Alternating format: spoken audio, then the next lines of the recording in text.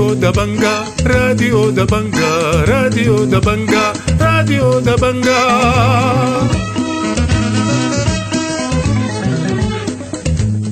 أهلا ومرحبا بكم مستمعي راديو دبنقا الأعزاء في برنامجنا ليوم الأربعاء 15 من شهر 2 سنة 2023. بيشتمل برنامجنا على نشرة الأخبار وبرامج أخرى متنوعة، ولكن في البداية بنقدم لكم نشرة الأخبار ودي عناوينها.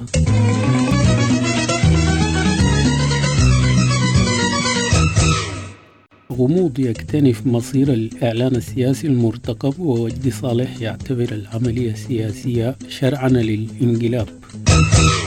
نقاش ساخن في مؤتمر شرق السودان حول مسار الشرق والمنبر التفاوضي، وورشة جوبا تبدأ في مناقشة بروتوكولات مسار دارفور. إصابة 5 أشخاص في أحداث منفصلة بدارفور، ووفاة امرأة محتجزة لدى الميليشيات لأكثر من 6 أشهر في شمال دارفور. لجان المقاومة تسير مليونية 14 فبراير إلى البرلمان، ومحتجون يجددون إغلاق طريق بورت السودان كسلة. والآن إلى تفاصيل النشرة من راديو دبنقا، يقراها لكم الصادق مصطفى زكريا.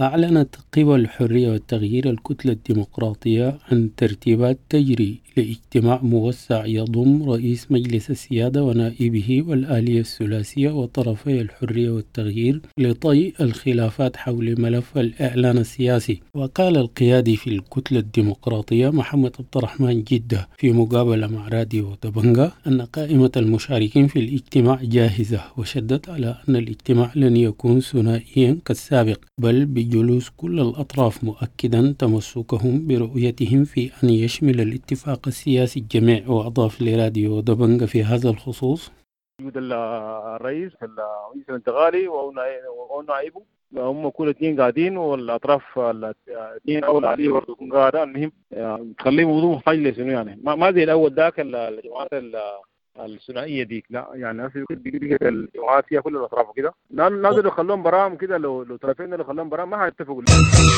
قال وجدي صالح القيادي بحزب البعث العربي الاشتراكي أن الإعلان السياسي الذي يجري الحديث حوله يشرعن الانقلاب العسكري ويؤسس لحكم الفرد. وقال في مقابلة مع راديو دبنقا أن الاتفاق الإطاري الذي تم توقيعه كان عبارة عن عناوين لما تم الاتفاق عليه تفصيلا، وأشار إلى التوافق على وثيقتين، الأولى هي الإعلان السياسي والثانية تتعلق بالجانب الدستوري. وأشار إلى أن الإعلان السياسي يكشف تفاصيل الاتفاق الإطاري. وأضاف في هذا الخصوص: حتى المجتمع الدولي يحاول أن يصور الآن أزمة في البلاد بأنها أزمة ما بين المدنيين والمدنيين، وهذه غير حقيقية. حقيقة هي سببها الانقلاب، وحل هذه الأزمة السودانية بمعالجة السبب الأساسي في هذه الأزمة هو الانقلاب، وبالتالي يجب أن يذهب هذا الانقلاب. لماذا يمارس الضغط على القوى السياسية وقوى الثورة بدلا من أن يمارس في مواجهة الانقلابيين الذين انقلبوا على السلطة؟ من جهة أخرى قال وجدي صالح أن الأزمة السودانية الحالية سببها الانقلاب العسكري، وانتقد الرأي الذي تتبناه بعض القوى الدولية بأن أسباب الأزمة تعود إلى خلافات بين المكونات المدنية. وأكد في مقابلة مع راديو دبنقا أن المدخل لحل الأزمة الراهنة سواء كانت سياسية أو اقتصادية أو أمنية يتمثل في معالجة سببها الأساسي وهو الانقلاب،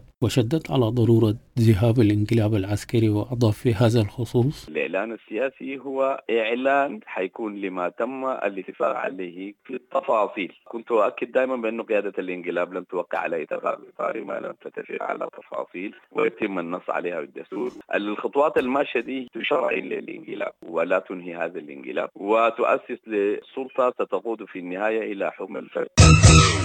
كشف مشاركون في مؤتمر الشرق الذي يتواصل لليوم الثالث بقاعة الصداقة بالخرطوم عن نقاشات معمقة بشأن مسار شرق السودان والمنبر التفاوضي المنفصل. وقال أوهاج طلاب وهو أحد المشاركين في المؤتمر لراديو دبنقا أن المؤتمر شهد نقاشا واسعا حول القضايا المطروحة، وأشار إلى توزيع المشاركين إلى مجموعات عمل لمناقشة القضايا المطروحة وصولا إلى التوصيات. من جانبه قال عبد الله إبراهيم هاشم لراديو دبنقا أن المؤتمر شهد نقاشا ساخنا حول قضايا المسار والمنبر التفاوضي. وفي ذات السياق قالت الصحفية سمر سليمان لراديو دبنقا أن أهم القضايا تتعلق بالسلم الاجتماعي، وأضافت في هذا الخصوص: حاجات اللي احنا رفعناها كتوصية ولا للتعليم هي توصيات يعني، فالناس بقدر الإمكان هي حتقعد من خلال الجروبات أو المناقشات أو من توصيات يمكن قد تكون هي رفعت إنها هي تعالج كل القضايا وكل المشاكل الموجودة في الشركة. استعرضت اللجنة الفنية لورشة تقييم تنفيذ اتفاق جوبا لسلام السودان الثلاثاء في يومها الثاني بمدينة جوبا بروتوكولات تنفيذ اتفاق سلام دارفور، وتناولت الورشة كافة بنود الاتفاق من حيث مستوى التنفيذ والتحديات والعقبات التي واجهت الاتفاق، مع مناقشة السبل الكفيلة بدفع الآلية المعنية للاستمرار في تنفيذ الاتفاق. وأكد مقرر لجنة الوساطة دكتور ضيو مطوق في تصريح صحفي أن بروتوكولات سلام دارفور تتضمن 8 بروتوكولات لم تنفذ منها إلا السلطة والترتيبات الأمنية. أكد وجدي صالح القيادي في حزب البعث العربي الاشتراكي أن اتفاق جوبا لسلام السودان يحتاج لمراجعة نظرا لتحفظات من بعض أصحاب المصلحة، وأشار في مقابلة أجراها راديو دبنقا إلى سقرات في الاتفاق يجب تداركها، منوها إلى الحاجة لتعديل المصفوفات والجداول الزمنية التي لم يتم تنفيذها. وأكد أن تعديل الاتفاق لا يمكن أن يتم إلا بموافقة الأطراف الموقعة على الاتفاق. تم المراجعة باتفاق الأطراف. ما الذي يضير ما قيادة الانقلاب دي ما كان قاعدة على رأس السلطة؟ لماذا لم ينفذ اتفاق السلام؟ السلام الحقيقي والاتفاق بتاع السلام لا تنفذه إلا سلطة مدنية مؤمنة بهذه العملية. أما القوى الانقلابية والانقلابيين سيجعلوا من هذه الاتفاقية يعني ورقة للتكتيك السياسي واللعب السياسي. كشفت هيئة الاتهام عن محتجزي ولايتي غرب وشمال دارفور عن وفاة امرأة حامل محتجزة منذ أكثر من 6 أشهر لدى شخص يدعى شايبو. وقالت الهيئة في تعميم صحفي أن شايبو اختطف المرأة منذ 6 أشهر خلال أحداث معسكر زمزم في الفاشر، وكان معها طفلين تجزوا جميعا كرهائن للمطالبة بإطلاق ناقتين تم احتجازهما بواسطة الشرطة في بلاغ إتلاف.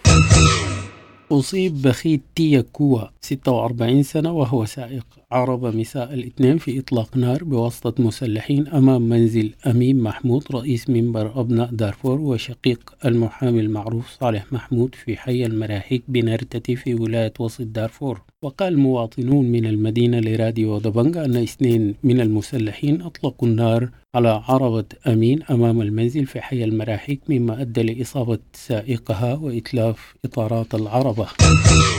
أطلق مسلحون يستقلون سيارة إسعاف صباح الثلاثاء النار على عربة إيتوس تقل شخصين في طريقهم إلى الميناء البري في الفاشر، مما أدى لإصابة فتاة بجروح. وكشف شهود عيان لراديو دبنقا أن مواطني الحي تمكنوا من القبض على المسلحين وتسليمهم إلى شرطة القسم الأوسط. وفي وسط دارفور أصيب 3 نازحين أشقاء يوم الاثنين بإصابات متفاوتة بسبب تعرضهم للضرب المبرح على يد مسلحين في منطقة أندري شرق معسكر مؤجر للنازحين بولاية وسط دارفور. وأضاف النازح آدم بخيت لراديو دبنقا: تعرضوا النازحين للضرب. النازحين هم محمد شرف محمد عمره 35 عاما، وأشقائه آدم شرف عمره 32، ونصر الدين شرف عمره 30 سنة. تعرضوا للضرب من قبل مسلحين في منطقة إندري الذي تم شرف معسكر مؤجر للنازحين، وتم تحويلهم إلى مستشفى مؤجر الريدي. نفذت لجان المقاومة بولاية الخرطوم يوم الثلاثاء موكبا إلى البرلمان تنديدا باستشهاد الطفل ياسين صالح 15 سنة وللمطالبة بإسقاط الانقلاب. وانطلقت المواكب من نقاط التجمع المختلفة إلى البرلمان، بينما أطلقت الشرطة الغاز المسيل للدموع بكثافة على المتظاهرين، وتحولت المواكب إلى كر وفر في عدد من شوارع أم درمان. وفي الأثناء نظمت لجان مقاومة بلدية القضارف وقفة احتجاجية ومخاطبات في سوق المدينة مطالبة بإسقاط الانقلاب. وأضاف متظاهرون في هذا الخصوص: طالعين الليلة خالصين لحب الوطن وفاء للشهداء، طالعين ضد التسوية، ضد الأمنية، ضد القضايف، طالعين إن شاء الله بنوصل رسالتنا. والموكب موكب 14 فبراير نجح. الموكب ده نجح من الإعلام بس قبال ما إنه اسمه شنو، وبنحيي كل الأجهزة الإعلامية.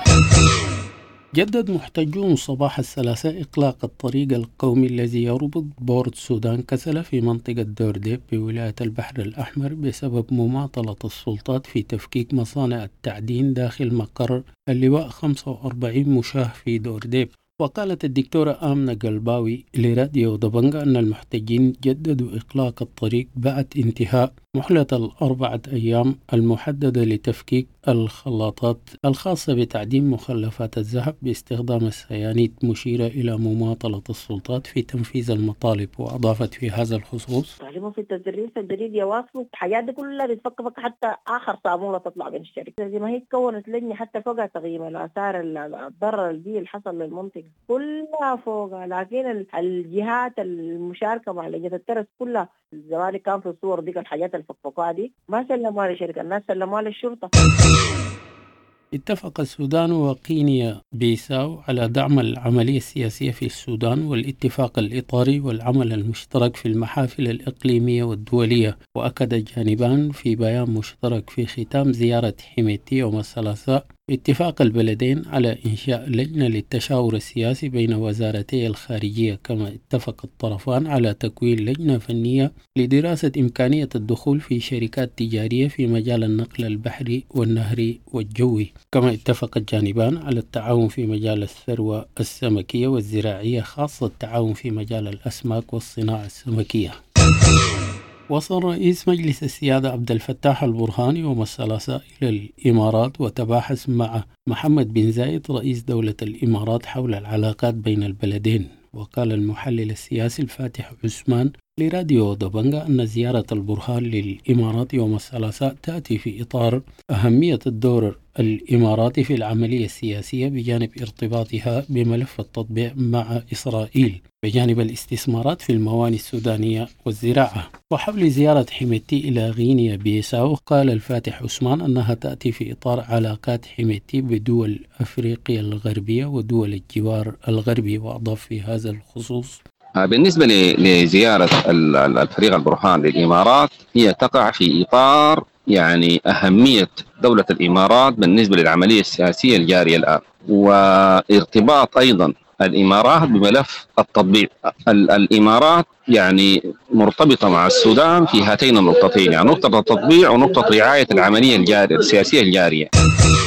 قال المقدم بحري متقاعد عمر أرباب أن قرارات إحالة عدد كبير من ضباط الشرطة للمعاش لا يمكن قراءتها بمعزل عن التطورات الراهنة. وأوضح في مقابلة مع راديو دبنقا أن البرهان دفع بشخصيات تحظى بثقته للتحكم في الشرطة خلال المرحلة القادمة. وقال أن القرارات الخاصة بالإحالات في صفوف ضباط الجيش تهدف لتكريس السلطة في يد القائد العام شخصيا وسيطرته على الجانب السياسي والاقتصادي والعلاقات، على أن يصبح وزير الدفاع الذي يعينه رئيس الوزراء منصبا صوريا. وأضاف في هذا الخصوص: طبعا القرارات دي لا يمكن يعني قراءتها بمعزل من المشهد السياسي ككل، سواء كانت على مستوى الجيش أو على مستوى الشرطة. المتأمل للقرارات دي على مستوى المؤسسة العسكرية الجيش بنجي نلقى إنه القرارات دي بتسعى إلى تكريس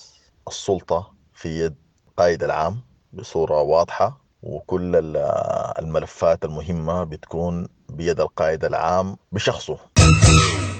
اشتكى مزارعو وموردو القصب بولاية وسط دارفور من ارتفاع الرسوم وإدخال الرعاة ماشيتهم إلى المزارع. وقال أحد المزارعين وتجار القصب من ديليج لراديو دبنقا أن جملة الرسوم المفروضة على اللوري القادم من ديليج إلى نيالا يتجاوز 200 ألف جنيه، وأشار إلى عدم توفر الجازولين والمبيدات مع عدم تعاون السلطات مع المزارعين، ونبه إلى أن الأسعار لا تغطي التكاليف. وأضاف في هذا الخصوص: أنا مواطن من مواطني ديليج مورد قصب، لكن عندنا معاناة في الإجراءات، يعني إجراءاتنا بطلة تقيل مرة واحد، يعني عربية اللورة واحد يعمل 200 وحاجة، وعربية جاي من الشمالية ما بعمل ولا 50,000.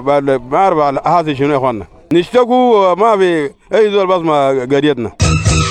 وصف المحلل الاقتصادي حافظ إسماعيل قرارات بنك السودان بفك حظر تمويل العربات والعقارات بأنه خاطئ وغير مدروس. وقال حافظ إسماعيل لراديو دبنقا أن كافة السياسات الاقتصادية التي تنتهجها الدولة غير مدروسة ولا علاقة لها بالسياسة المالية المتعلقة بالإنفاق والضرائب. وأشار إلى أن السياسات لا علاقة لها بتشجيع المنتجين وتشجيع أسعار المنتجات، بل بالعكس تشجع السماسرة والوسطاء. وأضاف في هذا الخصوص: كونوا يوقفوا التمويل العقاري غلط، يوقفوا اي تمويل تجاري غلط، كله غلط. يعني هو ما عنده علاقه بانه يكون تضخم. التضخم استدانه الدوله من الجهات المصرفيه، الدوله بتصرف اكثر مما عندها، وبتصرف في انشطه ما عندها علاقه بالنمو الاقتصادي، ما عندها علاقه بخدمات الناس، ما عندها علاقه بالبنيه التحتيه، بتصرف اغلبها صرف عنده علاقه بالامن، وما عندها اي عائد ولا عائد اجتماعي. فدي المشكله الاساسيه. توجيه التمويل وتوجيه الصرف الحكومي للقطاعات الممكن تساهم في أن تخفف الضغط على المواطنين بناء البنية التحتية للإقتصاد المفروض يتم. الخبر الأخير في النشرة: أكد قيادي في إحدى الحركات المسلحة صحة المعلومات عن وجود لعناصر من الحركات المسلحة بليبيا. وقال القيادي لراديو دبنقا أن أغلب الجنود الرسميين من الحركات المسلحة عادوا إلى السودان بحكم اتفاق السلام، مشير إلى وجود عدد من عناصر الحركات المسلحة لا يريدون العودة إلى السودان لأن مصالحهم في ليبيا باتت أكبر من السودان. وأكد أن هناك جماعات أيضا تستقل اسم الحركات المسلحة من أجل الارتزاق. وقال أن المجموعات الموجودة بليبيا تشمل الحركات التي وقعت والتي لم توقع على اتفاق السلام. مستمعي راديو دبنقا الأعزاء، بهذا الخبر نكون وصلنا إلى نهاية نشرتنا لهذا اليوم. أنا بشكر لكم حسن المتابعة والاستماع، وحتى ألتقيكم في نشرة لاحقة، لكم مني أطيب التحايا.